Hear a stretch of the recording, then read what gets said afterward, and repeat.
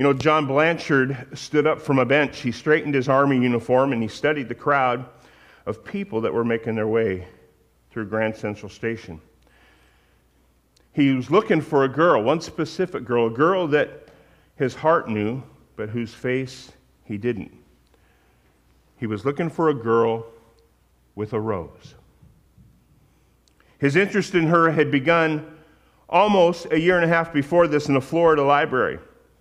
You see, he took a book off a shelf and he found himself intrigued, not with the words of the book, but with the notes that were penciled in the margin. See, the soft handwriting reflected a thoughtful, kind, humble, and loving soul in the personal notes in the margin in the front of the book. He soon discovered that the previous owner's name was Miss Hollis Maynell. And with time and effort, and mind you, this was 60 years before Google, with time and effort, he was able to locate her address, that she lived in New York City. And so he wrote her, he corresponded, and he invited her to do the same. The next day, he was shipped overseas for service in World War II. During the next year, the two of them grew to know each other through the mail. Each letter was a seed of love falling on fearful and fertile heart of a young soldier, and a romance began to bud. Blanchard requested a photograph, but Miss Hollis Maynell refused. She said that if he really cared, it didn't matter what she looked like. When the day finally came for him to return from Europe, they scheduled their first meeting, 7 o'clock, right here, Grand Central Station. "You'll recognize me," she wrote. "I'll be the one wearing a red rose on my lapel." So at 7 o'clock, he was in the station looking for the girl whose heart he fell in love with, but whose face he'd never ever seen. In his words, Mr. Blanchard tells us what happened next. He wrote this: "A young woman was coming towards me, her figure long and slim, her blonde hair laid back by curls from her delicate ears. Her eyes were as blue as flowers. Her lips and chin had a gentle firmness. Her pale green suit was like springtime come alive. I was attracted to her. She was my type. I started towards her without even realizing I was doing it, and I entirely forgot to notice that she was not wearing a rose. You see, and as I moved towards her, a small provocative smile turned on her lips, and she whispered, 'Going my way, sailor?' Almost uncontrollably, I made another step towards her, and then I looked beyond her, and I saw Miss Hollis Maynell. She was standing almost directly behind the girl. She was a woman well past 40. She had graying hair tucked under a worn hat. She was more than plump, her thick-ankled feet thrust into low-heeled shoes. The girl in the green suit was quickly walking away, and I felt as though I was split in two. So keen was my desire to follow her, yet so deep my longing for the woman whose kindness, compassion, love, and spirit had companioned and upheld my own. And there she stood. Her pale, plump face was gentle, loving, and sensible. Her gray eyes had a warm, kindly twinkle. I did not even hesitate from that point on. My fingers gripped a small, worn blue leather copy of the book that was to identify me to her. I walked up to her. I knew this might not be a romantic love, but it would be something precious, a love even better, a loving friendship for which, and I would forever be grateful. I squared my shoulders. I saluted her. I held out the book. And even while I spoke, I felt choked by the bitterness of my disappointment. But I said, "I'm Lieutenant John Blanchard. You must be Miss Maynell. And I want you to know that I am so glad to finally meet you. Would you let me take you to dinner?" The woman's face broadened into a tolerant smile. "I don't know what this is about, son," she said. "But that young lady in the green suit who just went by, she begged me to wear this rose on my coat. She said if you were to ask me to dinner, I was to tell you that she was waiting for you in the big restaurant across the street and that this was some kind of a test."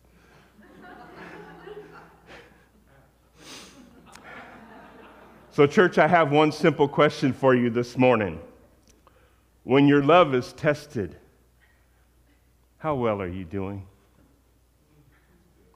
When your love is tested, how well are you doing? Let's pray. God, you said that they would know us by our love.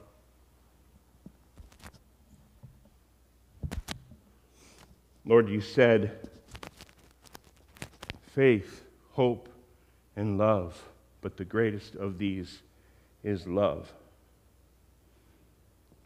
And Lord, my fear is that I just don't do this very well. Would you meet us where we're at in all of our fears this morning? Would you make us brave? Would you help us to face the truth? Would you help us to stand in the glow of your love and receive it so that we might go live it? In Jesus' name, amen. Amen. This is going to surprise you folks, but we are in 1 John this morning. If you've not visited for a while, maybe it's been 2 or 3 years, be blessed. We're still in 1 John, just like we heard last time you were here. No, I love these times. We go through these seasons every now and then as a church where the Lord just graciously allows us to focus on Scripture and breathe it in and live it and breathe it and eat it and drink it and breathe it. And that's been this way for me in 1 John as we've talked about love, life, and light. And in 1 John 4, 15 through 21 is our text. Read it along with me if you would. Maybe open up your own Bibles this morning if you have it. If anyone acknowledges that Jesus is the Son of God, God lives in them and they live in God. And so we know and rely on the love God has for us. God is love. Whoever lives in love lives in God and God in them. And this is how love is made complete among us so that we will have confidence on the day of judgment. In this world, we are like Jesus. There is no fear in love, but perfect love drives out fear because fear has to do with punishment. The one who fears is not made perfect in love. We love because he first loved us. Whoever claims to love God yet hates his brother or sister is a liar. For whoever does not love their brother and sister whom they have seen cannot love God whom they have not seen. And he has given us this command: anyone who loves God must also love their brother and sister. Amen? Amen. The word of the Lord. And before we go anywhere this morning, I feel like I'm compelled to stop and just do a little bit of theological teaching. I want to make sure there's a couple things in this verse that I think are often taken out of context, and I fear this morning that if we just don't address a firm biblical understanding, we will skim right by it and leave it open to interpretation, and I don't want to do that. Verse 16 says this: God is love. Whoever lives in love lives in God and God in them. I believe this is often misquoted. It's misused by universalists. In fact, it has been probably since the 60s, and almost every decade since that time, there has been this niche, if you will, of people that feel like it is cool to be spiritual, right? It is hip. It is sexy to say God is love and love is God, and so therefore, because I love everybody, right? Just love everybody. Right? I know Pastor Randy wants to break out his tie-dye shirt even as I say it. Just love everybody. Right? I want to be very clear about this scripture this morning. Okay? God is love does not equal love is God. Let's be very clear about it. God is love does not equate to love is God. God is love. God is in his very nature and essence love, but he is also much, much more than that. And love is not God. God is much, much more than that. See, I can say that the sky is blue, but that does not mean that blue is the sky. The sky is blue. It's also many other things, but it is blue. But blue does not equal the sky. Blue is a definition used to define a certain pigment, in fact, a series of pigments that share a common trait. They are blue. The sky is not blue. The sky is atmosphere and sky and gases. And so the sky is blue, but it is much more than that. But blue is not the sky. I could tell you that my wife Cindy is beautiful, and you all know that. But she's much more than just beautiful. She's kind and loving and compassionate and a prayer warrior, and she's all of these things. And beautiful is much more than just Cindy. Beautiful was the day I held my babies the first time and cut the umbilical cord. Beautiful was the day I watched my friends pray for one another. Beautiful was Pastor Randy yesterday leading a service for a man on his homecoming. Beautiful was watching the Wilmots love the rest of their family as they honored their father this weekend as he passed. Beautiful is much more than just my wife. So my wife is beautiful, but beauty is not Cindy. Love is not God. Let's be very clear. Only God is God. Only God is God. I don't care how hip, relevant, or sexy it is to say anything else. Only God is God. Love is not God, but it is our act of obedience to God and His command. Love is not our ticket to eternity, but it is our response to His eternal love towards us. Love is a command from God. We cannot worship love, but you can bet it should be our response in worship to God. Let me go even deeper here. The word love here, as many of you know, is agape. It is one of three primary words used in the Scriptures for love, and in particular Greek. Most of us understand that the word agape is an unconditional, God-like love. It is really only used in terms of God's love for us and our love that is based in God.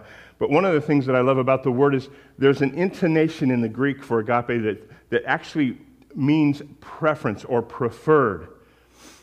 In other words, we would say that love is in the nature of God and prefers, agape prefers a love of God. In fact, agape, when it's not centered towards God and towards one another, is an unconditional love because it prefers not only God, but prefers one another in the same way that God prefers us as His sons and daughters. So let's reread the verse. God is agape, unconditional love that prefers you. Whoever lives in an unconditional love that prefers God and prefers you because you are sons and daughters of God lives in God. Now that sounds a lot different than love is God and God is love and peace, harmony, and tie-dyes, right? So we got that. God is love, but love is not God. We do not worship love. Amen? I don't care what your bumper sticker or your Facebook meme says. The second thing I wanted to address right off the top was this. Verse 16 tells us whoever lives in love lives in God. Verse 20 goes on to say, whoever claims to love God yet hates his brother and sister is a liar. Does this mean that if I struggle to love somebody, I do not live in God? Maybe. Maybe that's exactly what it means. Maybe we need to question, how are we living in God? How am I doing sustaining this life in God if I am struggling to love one another? But does that mean I should question my salvation? Is this telling me that I am no longer really a Christian because I struggle to love? Let me be very clear about something. Your Christian faith journey is a journey towards becoming who you already are. Let me say it again. Your Christian faith journey is a journey towards becoming what you are. You say, well, wait a second. Now, how, if I am it, why do I need to journey to become it? Because that's just the way God works. I love kingdom thinking. I absolutely love. Kingdom thinking is upside down. This is a God kind of thing, right? I mean, it's only God who says, give in the area where you're lacking. It's only God who says that the first shall be last and the last shall be first. It's only God who says the greatest among you will be servant of all. Kingdom thinking is upside down. Kingdom thinking sent a baby to be a king. Kingdom thinking sent Christ so that He would die a gruesome, earthly death to give you a glorious, eternal life. He says if someone sues you, take your shirt off. Give them your coat also. Kingdom thinking is upside down. And yes, your entire Christian walk is about becoming who you already are. Isaiah talks about the vision where he sees a potter at the wheel, and he says he is making it again another. How can it be it and yet be another? It can be because that's just the way God operates. You are still it again another. Your journey is a journey towards who you are. Why do I say this? Because even if you find yourself today struggling to love, the word of the Lord to you is, you are a son and daughter of love, of God. And so you have it in you. You were designed. It is in your DNA to agape one another. God does not call you to something He has not equipped you to do or become. This is hard because we are being constrained by time and space. We're linear thinkers. We see ourselves as being born, growing, getting older, and dying. It's on a timeline. So when we face challenges, when I struggle with my brother and sister, I see myself as having somebody who faces challenges. I've got to deal with the challenges. My pastor helps me. My counselors help me. My brothers and sisters help me. I start to overcome them. I backslide. I overcome a little more, and then there's victory. And there's this timeline. But see, God sees you victorious and struggling all at once. He's outside of time and space. He does not see us as linear. He sees you in heaven with him the day he sees you born at the same time. He is eternal thinking. So your journey is becoming who he already sees you as you are. You are loving. You are loving. You are a son and a daughter, and you have the ability to honor sons and daughters even when they're not acting like sons and daughters, because you are loving. Why is that important to me? Because I want you to understand that the Spirit of God fulfills the promise of God by use of the Word of God. The Spirit of God fulfills the promise of God by use of the Word of God. So in this instance, I am telling you that you are becoming what you already are. You are maturing. You are growing. Right? Verse 17 says, this is how we know it is being made complete. New King James Version says it's being perfected, so that we may have confidence in the day of judgment, etc. In other words, this thing, this loving thing that you might be challenged and struggling with, doesn't mean you're not saved. It means it's being perfected in you, and that is a process. Okay, Romans 5, the promise says that you are being made righteous. The promise in Job 12 says that you are growing with him in wisdom and strength. The promise in 2 Peter says we will grow in grace and knowledge. You are becoming what you already are. The Spirit of God fulfills the promise of God by use of the Word of God. So we understand that God is love, and that does not equate to love being God, and that when we struggle, we can face the challenge, reorient ourselves to Christ, live in him in a greater measure, but it doesn't mean we have to question our salvation. Amen. Are you with me so far? So here is my fear, having said all of that. My fear is that in explaining to you that you don't have to question your salvation, that I have just given you a loophole. I've given you your out. You can check out now. Then I don't have to listen to the rest of what Wayne says. I don't have to wonder if the Spirit's going to confront me this morning. I don't have to wonder. I can just go on struggling to love because I'm in process. It's okay. You see, as Christians, and I know personally in my own feeble life, my own feeble attempts to follow the Lord and to live right, we love loopholes. Oh my gosh, we eat them up.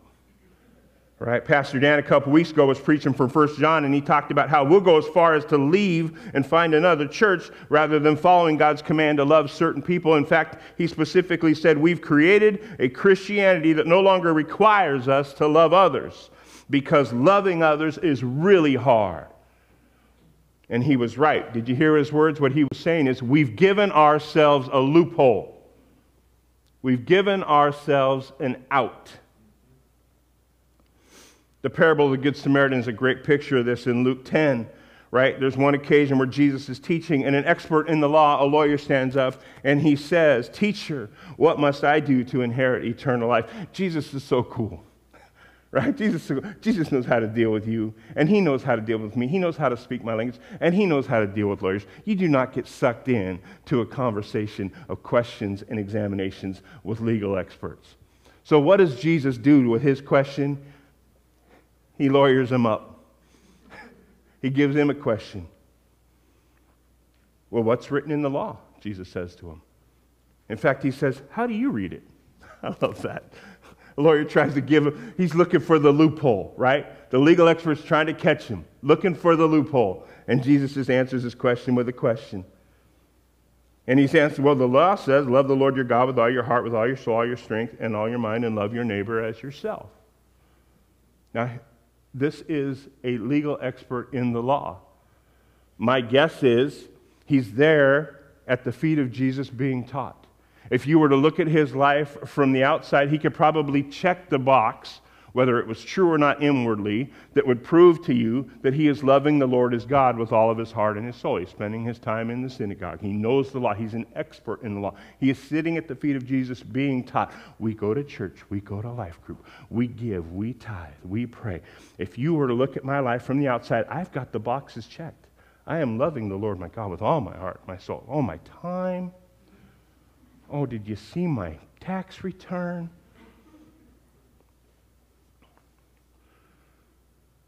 And Jesus said, you've answered this correctly. Do this and you will live. But the lawyer, wanting to what? Justify himself, asked, then who is my neighbor? Jesus is cool, right? Jesus is cool. Jesus says, well, let me tell you about this guy coming down the street. He doesn't even answer his question. He doesn't even answer his question. Just let me tell you about this guy. See this guy coming from Jerusalem to Jericho, i.e. a Jew, right? Lawyer's a Jew, legal expert's a Jew. Let's talk about this Jew. And he's passing these other Jews, and they rob him. And he's passing these other Jews, and they walk right by. And he's passing this priest, and the priest goes to the other side of the street and doesn't even pay attention to him.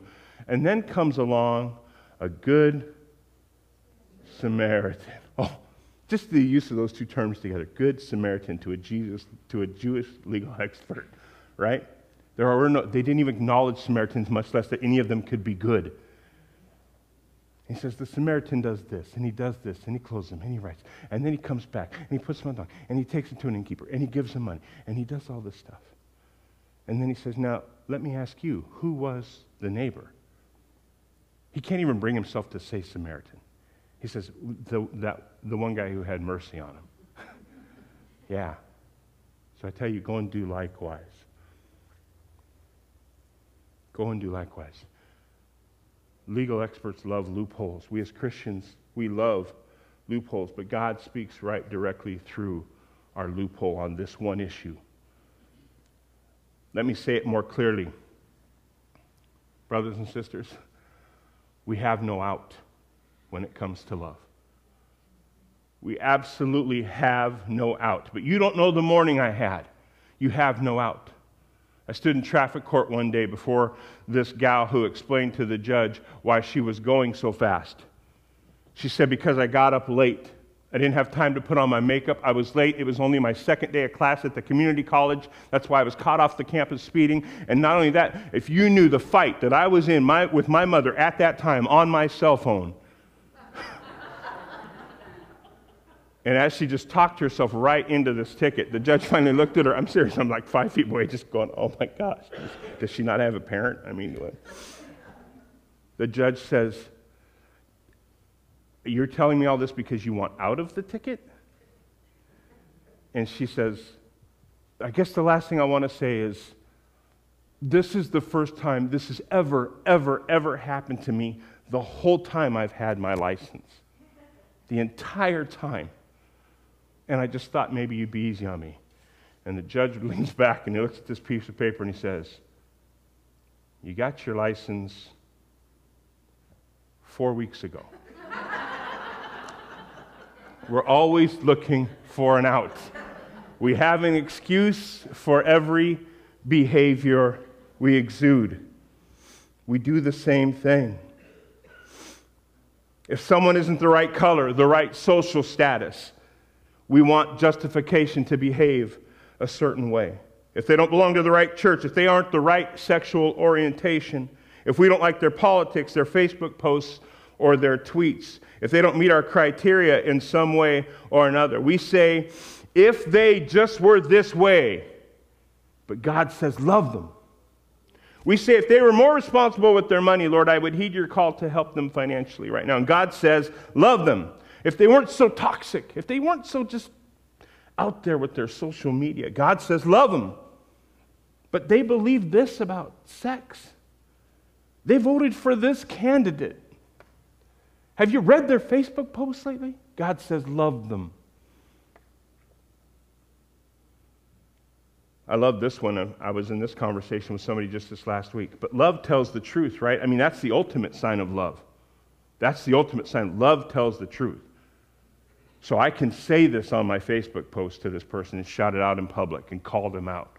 because love would tell them the truth. I mean, Jesus called that group a brood of vipers in the scripture. I mean, he turned over tables in the synagogue, right? That was love, right? Let me be very clear about this loophole that we all, including me, give ourselves on this one. Jesus was there to live, love, and die for these people. And he is truth, walking personified truth. And until you can say the same, my encouragement is this: faith, hope, truth, love. Yes, they're good things. Of course they're good things. But the greatest of these is, it just wasn't said any more plain or clearly than this. Is truth good? Yeah. And given a choice between the two, love. Love. Love them to truth. We give ourselves loopholes. And then we jump through the loopholes and we turn around and we cover up the evidence with our churchianity. No, I didn't mean our Christianity. I meant our churchianity. We do this all the time. We find the loopholes. We crawl right through them for ourselves, give ourselves that excuse, that out. And then we turn around and we'll meet about it. We'll pray about it.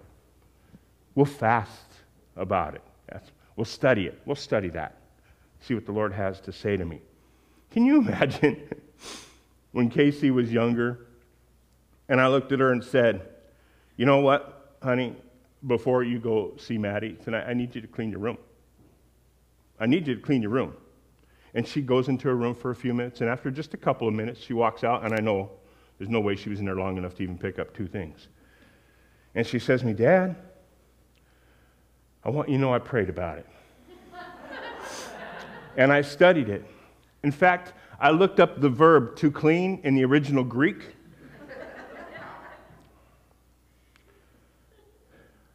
Listen to me. There is a time for studying the Word of God, and there is a time to pray. And Lord knows there is a time to fast. Please don't hear me wrong this morning. But on this one subject, if you're fasting, go get yourself a piece of chicken, a mouthful of taters, and get down to business. There's no ambiguity here. There's no need to do anything more. If you've been to Pete's class at all the last couple weeks, you know this from the first book of Geraldine Flip Wilson. The devil made me do it. Ain't no excuse. The devil can't make you do something you don't give him permission for. And if you've been in this church for any length of time, you know that God's command in this area is clear. You don't need to fast about this one. You don't need to pray about this one. You don't need to study it. Now, we can pray about and study and fast about the reasons why we're struggling to love. But the command is clear. He couldn't have made it any more crystal clear. He was wise enough thousands of years ago to know that he better keep it simple, because someday a scruffy kid from a broken home and a white center public education was going to stand before you having to figure out what this verse meant. And he said it is the greatest commandment. It's that simple, Wayne. You don't have to be deep from white center to figure that one out. It's the greatest commandment. Love. So the question is this: why are we so bad at it? Why do we struggle? And I don't just mean in the church with one another. I mean anywhere, anytime. Why are our marriages falling apart?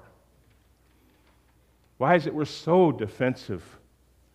Why is it that when Cindy and I fight, I just go to the deepest parts of my heart, and I feel so offended and so rejected and so quick when I'm with my kids. It's all about, why is it on the road I feel the need to teach people a lesson? Several months ago, we were driving home, and I watched this car in my rearview mirror just cut people off left and right, and I just thought, oh, Lord. In my younger days, I would have just rode the line and not let them by, but I got a family full of kids here and my wife, and so I just slowed way down. He was going to be able to get around me, but not before I made my point. And when he went flying by me, I laid on the horn. And my wife said, why? Why? Do you think you've taught him? Do you think he went, oh gosh, that horn, that reminds me, I should be better at this. Why? Why? Was that, I love this one. A couple years ago, we were in counseling, and our counselor was working us through this thing, and she coached us in this one area, and so I gave Cindy permission to say these words to me. Was that loving and was that kind? At any time in our marriage, in our conversation with our kids, with other people, I gave her permission to use this phrase. Worst decision I ever made. Was that loving and was that kind? So she said that in a moment. Was that, you don't know what's going on in this person's life. And I just, I spoke in tongues for 2 minutes. Not even a half mile later, we took the turn and went by the ball field, and I noticed out, there's several fields, if you've ever been up at the Heritage Complex there, out on the middle of the baseball field, there were 2 8 cars and a fire truck. Sirens blaring. And I'm thinking to myself, wow, something must have really happened bad. Now, the corner of the eye, I noticed that weaving its way through that parking lot as fast as they could was that car that had just passed me. Headed right for the ballpark. Now, I don't know what happened. I don't know the end of that story. But I could tell you what happened in here. Why did it matter? You never know what someone else is going through, so why does it matter? My call was never to understand them. My call was just to love. To love. In a moment, we're going to take communion. And I'm going to ask the ushers to go ahead and get that prepared for us. We take communion on the first Sunday of every month. But as we prepare to take communion, I want to simply ask you a few questions and give you a moment to think about them. If we are struggling in any area in our marriages to love one another, to react out of love in response to the fact that God first loved us, instead of reacting out our defense mechanisms and the garbage from our backpacks and all that, I can promise you this. It's time we get to the root of the why, because the commandment is clear. God has given us everything we need. He's made us who we need to be. The devil can't take it from us if we don't give him permission. So there's only one person, and God doesn't call Jeremy to do anything for me to love him. So if the devil can't stop me, God's made me who I need to be and given me everything I need to am, and it ain't up to Jeremy. If I'm struggling to love, there's only one person left in the equation who's got the problem. It's me. So it's time to get to the root of why. My encouragement is this. It generally happens to be 2 things. Not always, but most of the time. One is it's a fear in your own life that you've not yet identified. And 2, it's your lack of time in the presence of true love for you. Basking in the love of the Father. Acknowledging, accepting, receiving His love for you first. How is your time with God? I can tell you that when I am short and my fuse is burning, I usually don't notice it for 4 or 5 days. And then I'm road raging or I'm mad at someone in the office for no reason. And when I stop to think about it and I ask myself the reasons, I can almost back 3, 4, 5 days, and it has something to do with either a fear that I haven't acknowledged yet and given to the Lord, or just time with Him. One of the tools that I use is I ask myself the 5 whys. The 5 whys. Why? Let me give you an example. I was walking into church. There was a season where I had been the pastor of worship in the arts here at LifeSpring for several years. And I stepped away from that role. And that was a difficult time to step away from, and I was kind of burning. So we just decided to take some weeks off. We weren't going anywhere. I told Pastor Chad at the time, and Pastor Dan was our associate then. I just said, hey, we're going to kind of visit some other churches for a couple. We're going to come here too, but we just need a little bit of a break. Give us about 2 months, and then we'll be back in and ready to do whatever you want us to do next. So for about 3 months, we kind of came once or two Sundays a month. 1 or 2 Sundays, we went and visited here. 1 or 2 Sundays, went with some family over there, and just, it was a nice break. About month number 3, I'm coming back in the door, and somebody greets us at the door, and they introduce themselves and ask me my name. I was smoking hot. I was so mad. I mean, they were doing exactly what they'd been asked to do, right? Pastor Randy's really good at teaching our greeters and ushers what to do. They were doing exactly what he had asked them to do. And this is a person I had known for about a year. It really made me mad. I was angry the rest of the service. Couldn't focus on the message, couldn't focus on worship, went home, flicked the fish, kicked the dog, the whole thing. I mean, I'm just really angry. And later that night, I'm laying in bed trying to figure out why I was so mad about something so stupid that this person didn't remember me. And I said, well, I was mad because, first, why? Why? Because they didn't remember me. Well, okay, so why is that a big deal? Well, because I want to feel remembered. Well, why do you want to feel remembered? Well, because I've been a part of this church for, at that point, 10 years. Why is it important that they know that you're part of the church the last 10 years? See, now I'm at the third why, right? Now I'm asking myself the fourth why. Why is that? See, the 5 whys. The first why doesn't get you very far. Be willing to go deep with the Lord. Lord, why is that important? Because you just stepped down from ministry and your fear is that everything you've done so far will have no lasting impact. Now I've identified the fear. Now I'm down about why number 4 and 5, and now that's something I can give to the Lord and deal with, right? So now I'm realizing I am not loving this person, has nothing to do with them, has to do with an own fear that I've got buried. I believe we have some fears in the house this morning that need to come before the Lord.